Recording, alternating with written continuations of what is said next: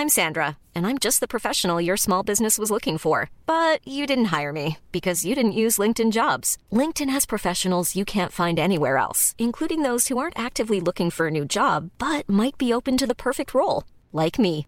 In a given month, over 70% of LinkedIn users don't visit other leading job sites. So if you're not looking on LinkedIn, you'll miss out on great candidates like Sandra. Start hiring professionals like a professional. Post your free job on linkedin.com/people today. Burrow's furniture is built for the way you live. From ensuring easy assembly and disassembly to honoring highly requested new colors for their award-winning seating, they always have their customers in mind. Their modular seating is made out of durable materials to last and grow with you. And with Burrow, you always get fast, free shipping. Get up to 60% off during Burrow's Memorial Day sale at burrow.com/ACAST. That's burrow.com/ACAST. burrow.com/ACAST. Planning for your next trip? Elevate your travel style with Quince. Quince has all the jet-setting essentials you'll want for your next getaway, like European linen, premium luggage options, buttery soft Italian leather bags, and so much more. And it's all priced at 50 to 80% less than similar brands. Plus, Quince only works with factories that use safe and ethical manufacturing practices. Pack your bags with high-quality essentials you'll be wearing for vacations to come with Quince. Go to quince.com/trip for free shipping and 365-day returns.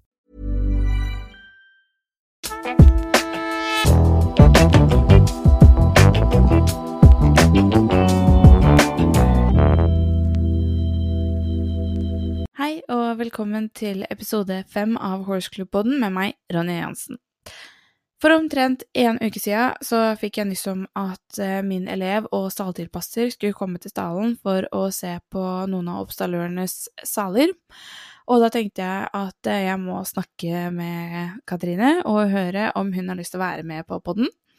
For jeg tenker at det er en perfekt måte for dere å bli bedre kjent med meg, samtidig som at dere skal få tips og triks på salfronten. Så i denne episoden så skal jeg prate med Katrine fra KLS Salmakeri, og samtidig så skal vi snakke om hennes 12-årige friserhoppe Dike.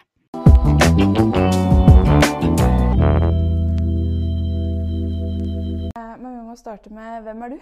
Og hva er jobben din? Jeg heter Katrine Lofgren Sagstrøm. Jeg er fagutdannet salmaker og spesialiserer meg på saltilpassing. Ja. Kort og greit. Ja.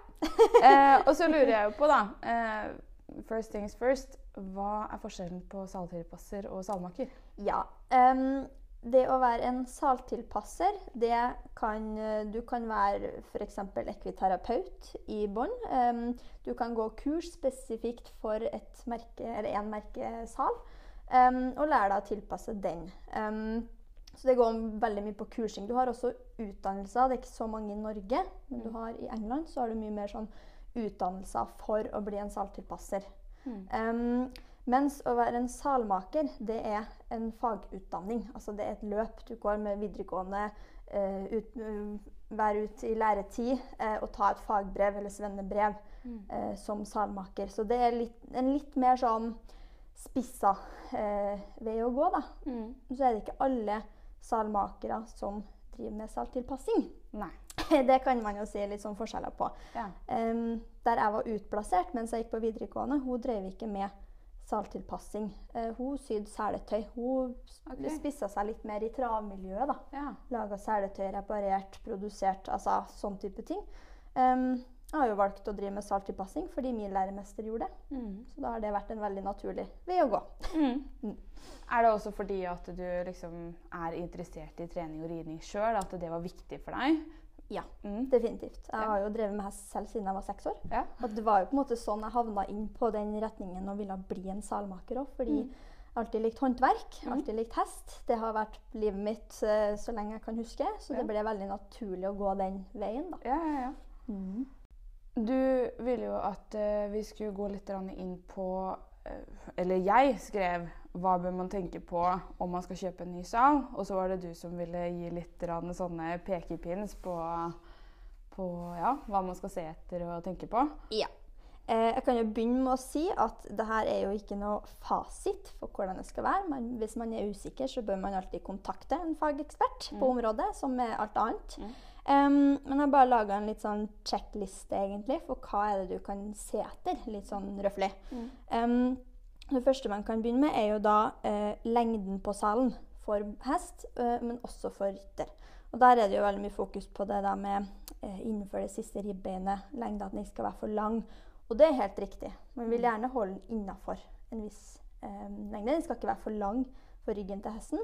Men man må også tenke på at du som rytter skal ha god plass. Du skal sitte komfortabelt i den salen. Så der er det av og til det blir gjort noe kompromiss. En andre ting er jo at bredden på kanalen, det vil si plassen du har mellom putene under salen, det er der ryggraden til hesten skal ha nok plass. Og der er det litt sånn, veldig mange gamle saler, nå trenger jeg ikke si noe merke, eller noe sånt, jeg trenger liksom ikke å henge ut noe merke. Men det er noen eldre saler som er veldig smal i kanalen og smalende bakover. At det er veldig god plass i fronten på salen, mens når du går lenger bak så blir den veldig smal. Og det gir jo egentlig ikke mening, fordi ryggraden til hesten blir jo ikke smalere bakover.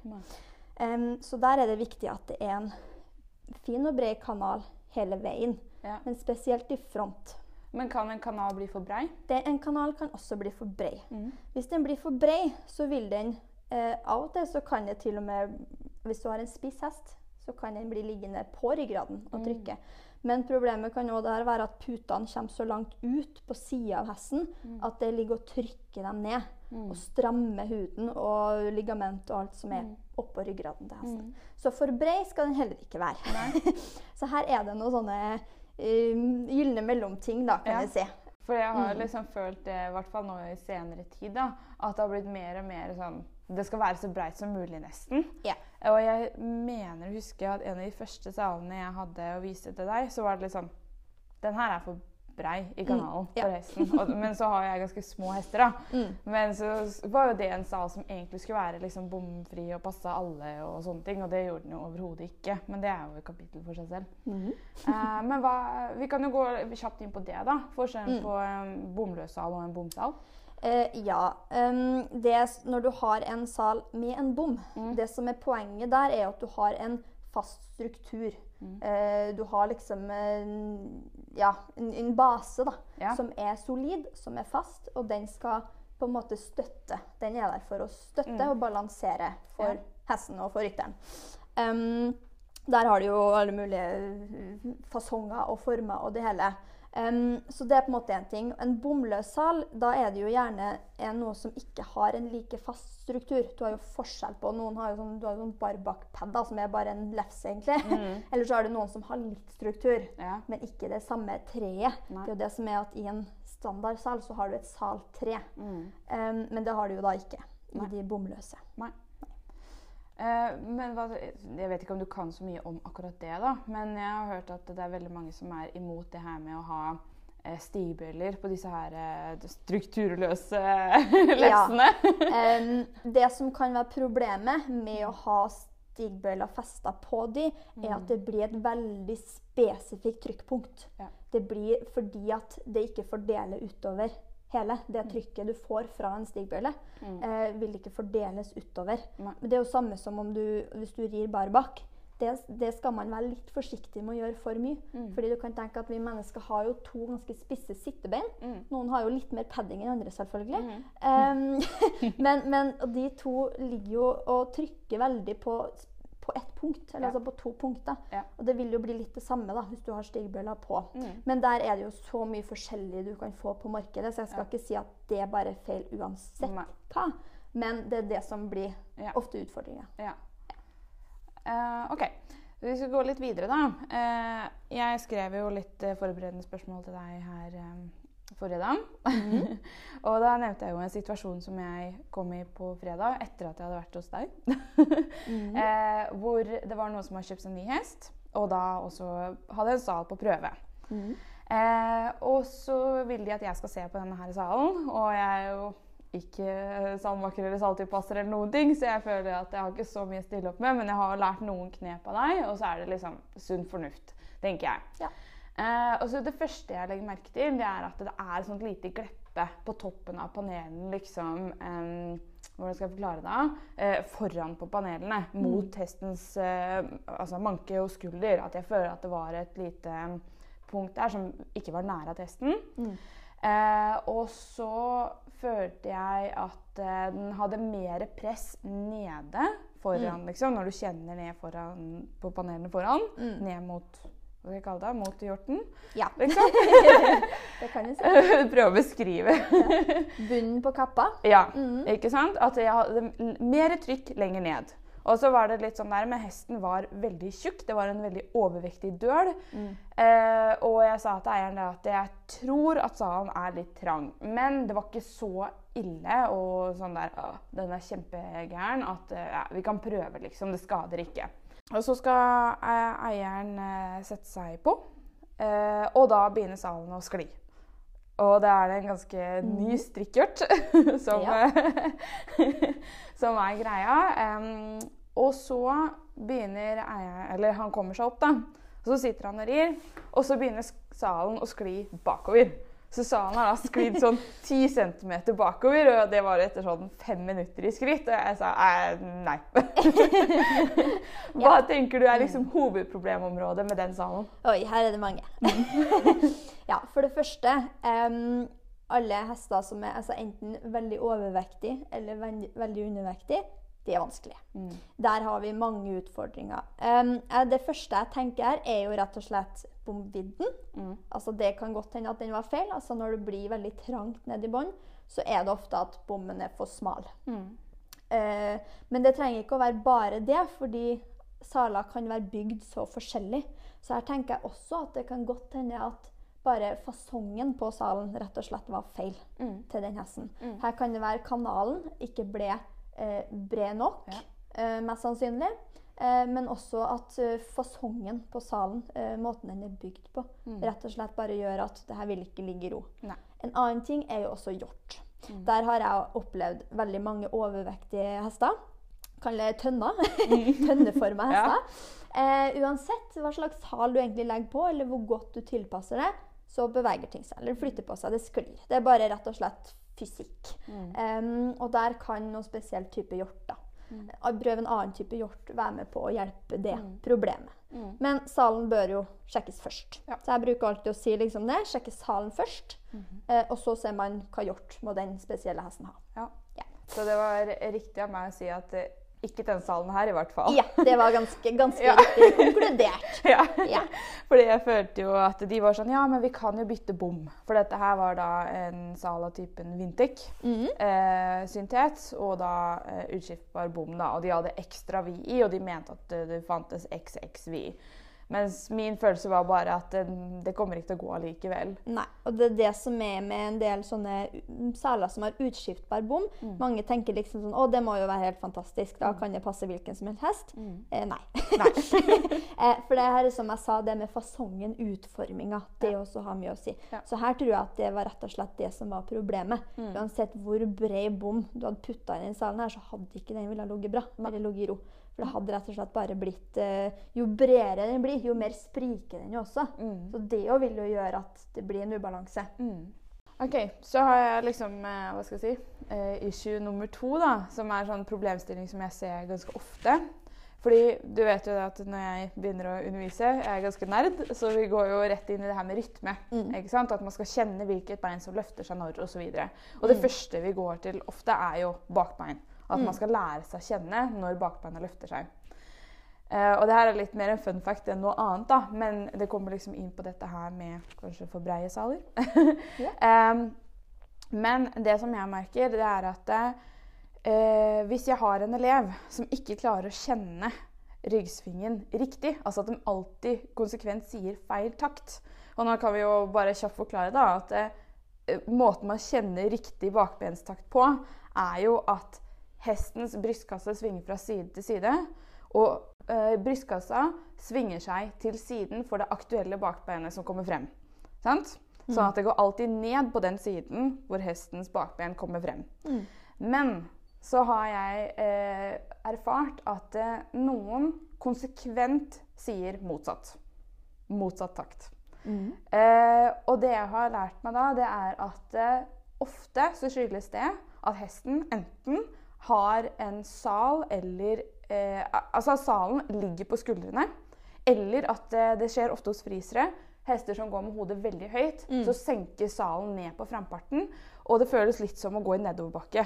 Og grunnen til at de ikke kjenner bakbenstakten er fordi at den blir dominert av frembenstakten, fordi de konsekvent sitter på frambeina. Ikke sant? Altså bommen på en måte hviler litt på framparten til hesten, og du får den der nedoverbakkefølelsen, altså den vrikkefølelsen. Og da er det jo gjerne at salen ligger på skuldrene. Hva er liksom grunnen til at salen ligger på skuldrene? Altså kan du si at den ligner veldig lavt da. Det er vel det som egentlig at den ligner lavt i front. Det blir jo på en måte litt, gjerne kanskje litt det motsatte problemet av den overvektige hesten, der ting bare ligger veldig høyt over, ikke sant? Problemet da er jo ofte at bommen kan være for vid, eller at det er for små puter på salen i front, som gjør at du rett og slett ikke får det løftet, eller den støtten du trenger i frontpessen. Her er det litt sånn, det kan jo være mange ting. Det kan jo være at putene bak er for stor, sånn at alt bare blir dyttet opp, og du havner nedpå. Men veldig ofte så ser jeg det enten at bommen er for bred, eller at det er for lite stopp, eller for små puter i front. Som gjør at du rett og slett havner i ubalanse. Veldig vanlig er det jo også at ting da sklir bakover. Jeg har jo en friser selv. Jeg har hatt store problemer. Det er sånn ongoing prosjekt, egentlig. Å få den der salen til å ligge bra på hodet til enhver tid. Det er ikke så enkelt. Der trenger jeg litt hjelp selv. Så er det jo det at du fort blir litt blind på din egen hest. Men der er det litt sånn det der med, det har mye å si hvordan du rir den hesten nå. Hvordan salen vil ligge. Men selvfølgelig, hvis salen ikke ligger bra, salen ikke er riktig til hesten, eller ikke riktig til rytteren, så klarer man ikke å påvirke riktig. Nei. Og hva slags sal er det du har valgt til hesten din da? Jeg har valgt en sal, et merke som heter Wow, W-O-W. Og det er wow! For meg var det litt sånn første gangen jeg så den salen. Det første jeg tenkte var bare, wow, den var rar. Fordi det er en byggekloss av en sal egentlig. Alle delene er separat. Du kan bygge om, den satt sammen med skruer. Ikke så mye søm som veldig mange andre saler er. Og du kan bytte ut alle delene på dem. Jeg trenger ikke å gå sånn veldig detalj, alle funksjonene på den salen, men den har veldig mange funksjoner. Og det er nok kanskje den salen jeg har vært borti som har mest justeringsmuligheter. Mange kan reklamere for sine saler og si at den kan passe alle hester. Du kan justere den til alle hester. Dette er vel nesten den eneste type salen jeg har erfart som du faktisk kan få tilpasset til de aller fleste hester. Det var litt rart å venne seg til, for den er ganske annerledes å sitte i forhold til en del annet. Så den første måneden så var jeg bare støl og hadde bare vondt overalt. Og tenkte bare, nei, det her er helt feil. Men så ga jeg det liksom litt tid, for jeg hadde jo veldig lyst til at det skal funke, for det var det beste som jeg hadde funnet til hesten. Ga det et par måneder til, og så bare, nå sitter jeg veldig fint. Og så har det jo selvfølgelig vært justeringer underveis som har mått til, og så videre. Men det er det beste jeg har hatt. Og det er en sal jeg er veldig glad i. Jeg anbefaler den til ganske mange av mine kunder også. Men ikke alle. Altså, det er ikke sånn at jeg pusher det på. For det synes jeg ikke er riktig.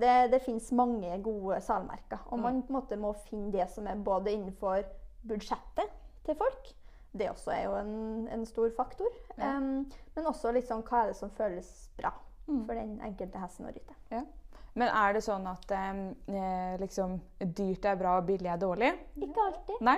Jeg er jo en litt sånn bruktmarkedrytter. Jeg er litt sånn, foreløpig er ikke jeg noen forhandler av et merke. Jeg har ikke hatt bruk for det. Jeg er liksom litt på tanken om jeg skal bli det etter hvert. Ja, det var litt sånn spennende. Men foreløpig så prøver jeg på en måte melke det bruktmarkedet for det det er verdt. Og det er fordi jeg har så mange kunder som, de har ikke 40 000 til en ny sal. Ikke sant? Og da er det sånn, det finnes så mye kvalitetssaler som ligger brukt. Du må bare vite hva du ser etter. Det er jo en jungel der ute. Og det er litt sånn, hvis ikke du vet hva du skal se etter, eller vet hvordan du skal se på det, så kan det være vanskelig. Men jeg tilbyr jo kundene mine veiledning når det kommer til den biten der. Ja. Er det noe mer du føler at det er viktig å sette fokus på når du kommer til saler og salttilpasning og oss grønne mennesker? Kan jo gå litt videre på den checkliste som jeg hadde. En ting er jo kurven på salen. Du har jo hester som kan være svai eller salrygger, som noen sier. Mange eldre hester kan jo bli, da sier du gjerne at de er salrygger. De er litt slitne, rett og slett. De har noen år på seg. Det er med mye forskjellig som gjør at de bare blir svai i ryggen. Eller du har hester som bare er sånn anatomisk. Ganske mange frisere, blant annet, kan være ganske svai. Noen hester kan være veldig rett. Også hvis de er overvektige, så kan noen bli rettere enn de egentlig er. Eller omvendt, fordi de har en så stor hengemage at tyngdekraften bare trekker den nedover. Så kurven også er en stor faktor. Den skal ligge jevnt på ryggen til hesten. Hele veien, fra front til bak. Her kan også stoppingen, det er også en ting jeg kan gå inn på. Der er det litt sånn vanskelig å på en måte klare å lære seg å vite hva er det som er en bra stopp, og hva er det som ikke er en bra stopp. Men en ting man kan tenke på er jo, hvis du kjenner på den puta under salen, hvis den er steinhard, det er ikke bra. Det er liksom at du skal springe et maraton i 3 sko. Eller hvis det er veldig klumper, det er mange klumper i den salen. Det er også noen ting man kan se etter. Og så er det jo forskjell på innholdet i putene på de forskjellige salene. Her finnes det utvikles mer og mer som blir puttet inn i. Du kan få alt fra skum eller latex, som er sånn fast materiale. Eller du kan få ull, du kan få ekte ull, syntetisk ull. Jeg bruker jo bare ekte ull. Som du kan stoppe, endre, justere og så videre. Og du kan få luft. Og den salen jeg har er luft da. Og her har du 2 forskjellige typer luftsystem. Du har det som heter Care, som Bates, Vintec og så videre her. Det er faste luftputer, så de kan ikke du pumpe på egen hånd. Mens det som Wow har, og en del andre, er Flare. Og det kan du pumpe selv.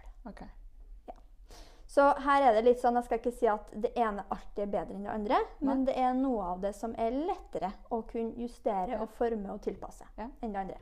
Er det noen sånne, hva skal jeg si, sånne tommelfingerregler på hvordan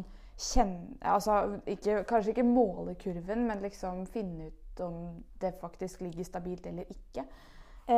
Ja, du kan si hvis salen ligger og vipper, du legger den på ryggen til hesten, og du kan holde på baksvisselen og forsvisselen, og det blir en gyngestol. Da er den jo gjerne for svai. En annen ting man kan tenke på er at det er ikke alltid positivt om salen ligger for i ro heller. For da kan det være at den ligger i bro, altså at den mister kontakt på midten, at den blir for rett for hesten, rett og slett. At den får mye trykk foran og bak. Det kan være et sånt problem. Så man kan veldig lett for å kjenne hvis den blir for svai, fordi da er det en gyngestol. Og da kan du kjenne når du rir også at salen slår deg i rumpa. Det kan også skje. Men det med at den ligger for i ro, er heller ikke positivt. Men da kan det være litt vanskelig å vite, ok, hva er det som er riktig da? Men en ting man også kan gjøre er hvis man drar hånda si, da legger man jo salen på hesten uten shabrak, tar hånda si og bruker, nå er det litt vanskelig fordi nå skal jeg prøve å forklare det her, jeg kan ikke vise det, oversiden av håndflata di da, du legger på en måte innsiden av hånda di inn mot hesten, og så begynner du nederst på salen, altså puta som ligger inntil hesten. Hvis du har en dressursal, så er den litt lenger ned, men da drar du hånda di oppover mot forsvisselen på hesten, og så vrir du hånda di og drar den langs puta på innersiden mellom hesten. Så hånda di er mellom puta på salen og ryggen til hesten. Og da, det du skal kjenne da er en jevn kontakt hele veien. Typisk hvis den ligger i bro, da mister du kontakt på midten. Da kjenner du at det blir tungt å få trykket hånda di opp i front, og så blir det lett å dra den langs midten, og så blir det hardt bak igjen.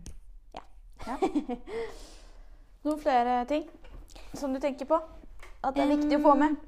Det er litt sånn at det, som du også har pratet om i podden din tidligere, med tanke på trening og ridning og personlighet og sånn, ingen fasit, eller ingen, hva er det du sier? Ingen regler uten unntak. Ingen regler uten unntak, ja! Den liker jeg å bruke litt, fordi du kan ha et A4-ark med sjekkpunkter, som kan du si jeg også har litt i hodet mitt når jeg er ute på jobb og på salttilpassinger. Men av og til så kommer du bort til hester som kanskje har avvik, eller som kanskje Som ikke... Ja, for eksempel. Litt sånn rare hester. Ja. Min egen hest også er en litt sånn spesiell hest. Det er liksom ikke bare sånn smukk, der ligger ting bra, alt er perfekt, tjo hei. Her må ting testes litt. Det må prøve seg frem, man må eksperimentere. Så derfor så er det så viktig å bare tenke på helheten. Ja. Ikke bare si liksom, å nei, nå passer ikke salen, da er det ikke håp. For å se på den måten. Altså, her er det så mange faktorer som spiller inn. Så det jeg av og til liksom spøker litt med kunder, da, hvis ikke de orker å ha en sånn langvarig prosess med sal og styr og tjo og hei. Ok, da finner du deg en sal som du liker, og så kjøper en hest som passer til den salen. Ja. Lurt. Ja, det er tips. Ja, nei, men det er ikke enkelt. Og det er fordi det er litt som å finne klær og sko til folk. Det er så mange ting å tenke på. Og det som gir mening, trenger ikke alltid å være det som er riktig. Nei. Så her er det erfaring, det er prøving og feiling, og ja. Du må være ganske interessert for å virkelig sette deg inn i det, da.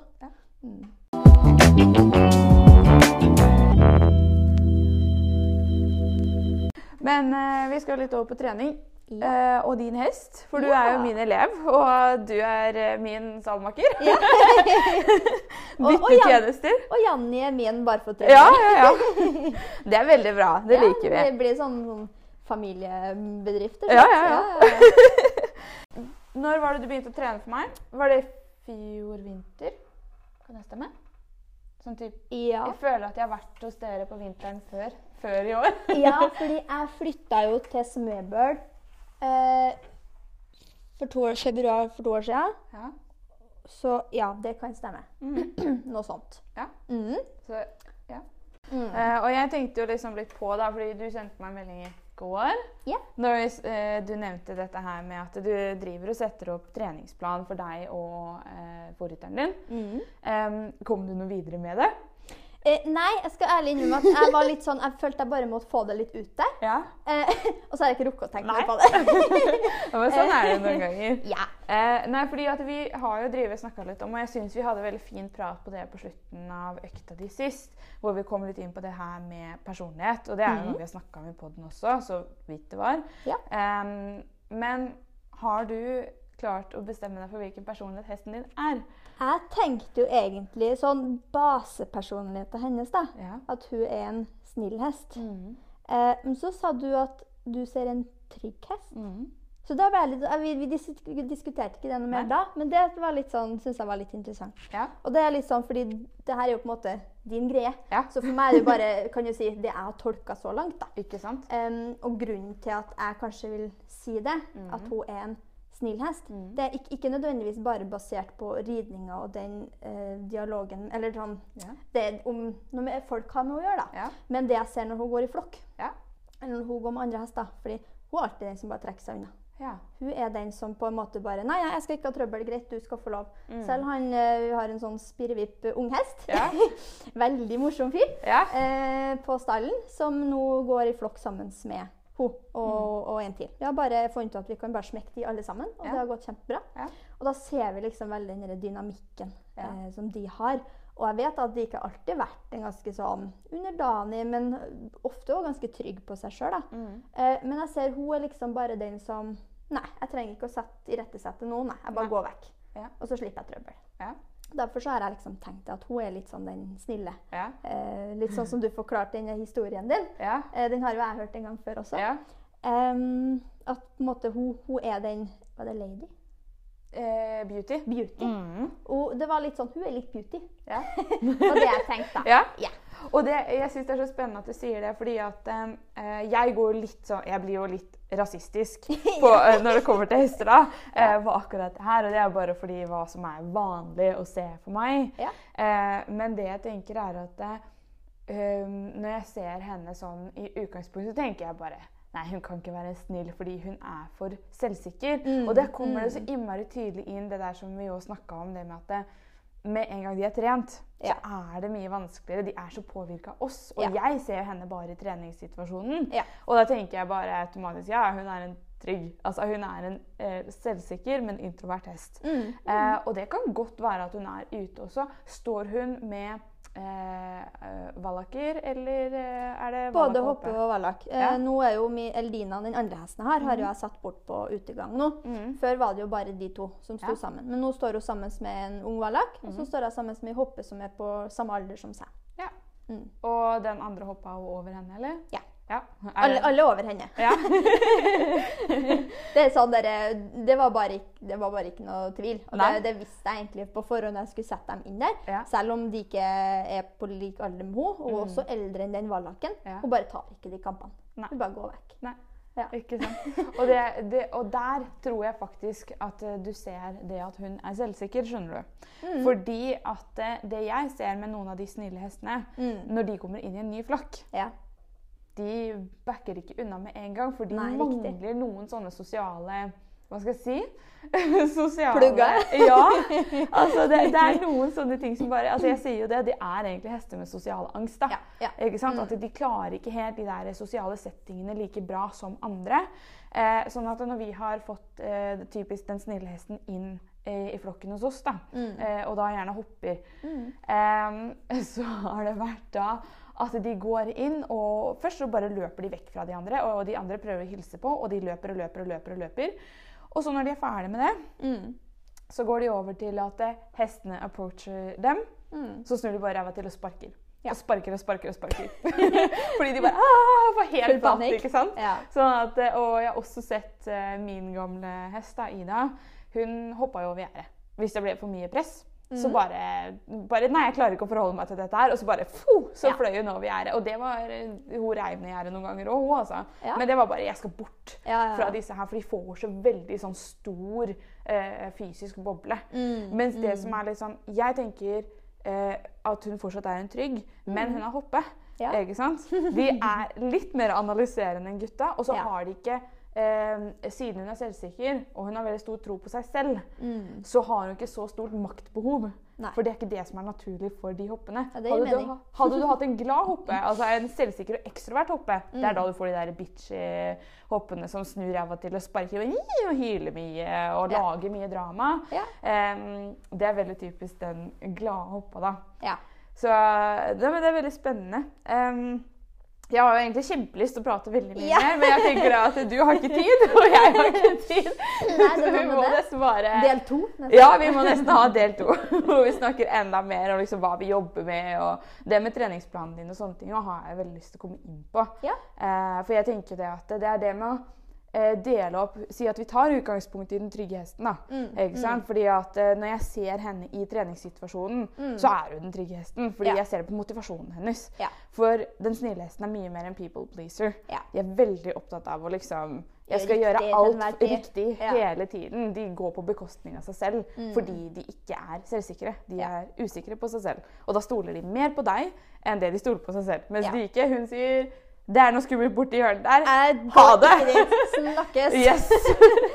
Og det sånn der, så hennes egen vilje kommer foran din mye fortere hos de mer selvsikre hestene. Ja. Ble det tydelig for deg? Ja, men det gjør det. Det gir veldig mening. Ja. Det gjør det. Ja. For hun litt sånn, altså, hun en veldig ålreit hest på mange måter. Det tror jeg fordi hun ganske trygg da. Men hvis hun ikke har tenkt å gå et sted, da kan du sparke, og du kan slå, og du kan rope. Riktig. Hun står bomfast. Riktig. Hun har hatt en greie med brue. Eller sånn, det sånne små elveoverganger og sånt. Ja. Av og til går det helt fint. Ja. Andre ganger, hvis hun bare, nei, skal ikke over der. Da det sånn, ok, jeg kan få over hvis jeg leier over. Hvis jeg hopper og går først, hopper av, går først, så kan jeg bli med. Men hvis jeg da sitter oppå der, altså jeg kan rundhjule den hesten. Hun skal ikke over. Nei. Og det så typisk de mer selvsikre personlighetene da. Ja. Fordi at de bare, men jeg vet at dette her farlig, og da har du ikke en dritt du skulle sagt. Ikke sant? Mens når det kommer til liksom, det at de selvsikre hestene kan også være skvettende, for det jo byttedyr. De skal være skvettende, de skal være på alerten. Sånn at det liksom det med, altså det i større og mindre grad, og i forskjellige situasjoner, og det de forskjellige situasjonene vi nødt til å lære oss å lese da, for at det verktøyet skal fungere. Og det der jeg kjenner at etter at det verktøyet blir introdusert til meg, så det ikke så svart-hvitt som mange av de her horsemanship-trenerne vil at det skal være. Fordi at det kjønnsbasert, ikke sant? Det lett å feiltolke og bruke da verktøy feil, og da trene dem deretter. Ikke sant? Og det sånn, nei. Nei, men det spennende. Nei, men vi får ta oss og runde av da, og så får vi gå tilbake til hverdagen og jobben vår. Ja, det var det da. Dette var det.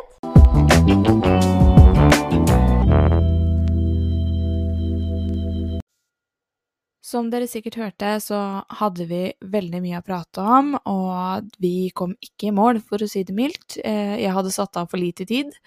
På slutten der så var vi nødt til å runde av litt brått, fordi at vi så på klokka, og jeg hadde en leksjon, og hun hadde saltilpasninger.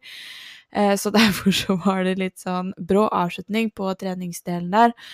Men jeg håper jo at vi kan gjøre noe lignende igjen.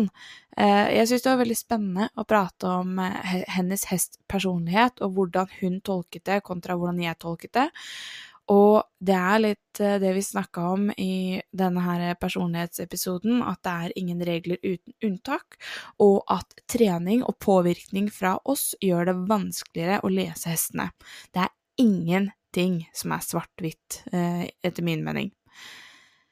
I neste episode så planen min å prate en ren teoriepisode igjen, hvor jeg skal snakke om det her med den 5. personligheten, altså den personligheten som jeg føler at mange trenere glemmer litt, og det den traumatiserte hesten. Og det jo egentlig ikke en personlighet, det jo en rent miljøbetinget personlighet, hvor vi mennesker har klart å gjemme dems naturlige reaksjonsmønster. Og jeg vil bare gi en liten smakebit på det vi skal prate om, og jeg deler det inn i forskjellige momenter som jeg sa i sted, men det dette her med den kuede hesten, og det deler jeg opp i 2 deler, den mentalt kuede hesten og den fysisk kuede hesten. Og for de som ikke vet hva det å være kuet så det beskrevet som å tvinge til lydighet. Synonymer for ordet kua ord som drillet, oppdratt, opplært, ufri, fanget, underkastet, underordnet, dominert, uselvstendig, umyndiggjort, lydig, og et annet ord som vi bruker mye når det kommer til hest, temmet.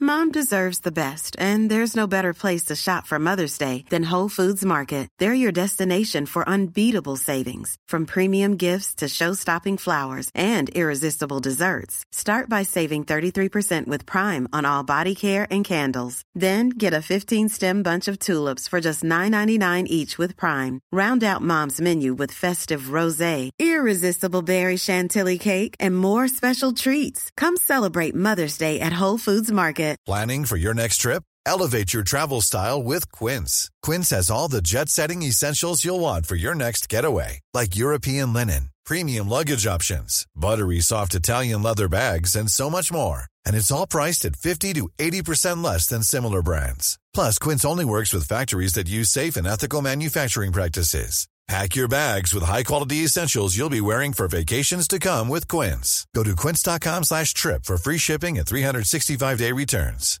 Mom deserves the best, and there's no better place to shop for Mother's Day than Whole Foods Market. They're your destination for unbeatable savings, from premium gifts to show-stopping flowers and irresistible desserts. Start by saving 33% with Prime on all body care and candles. Then get a 15-stem bunch of tulips for just $9.99 each with Prime. Round out Mom's menu with festive rosé, irresistible berry chantilly cake, and more special treats. Come celebrate Mother's Day at Whole Foods Market.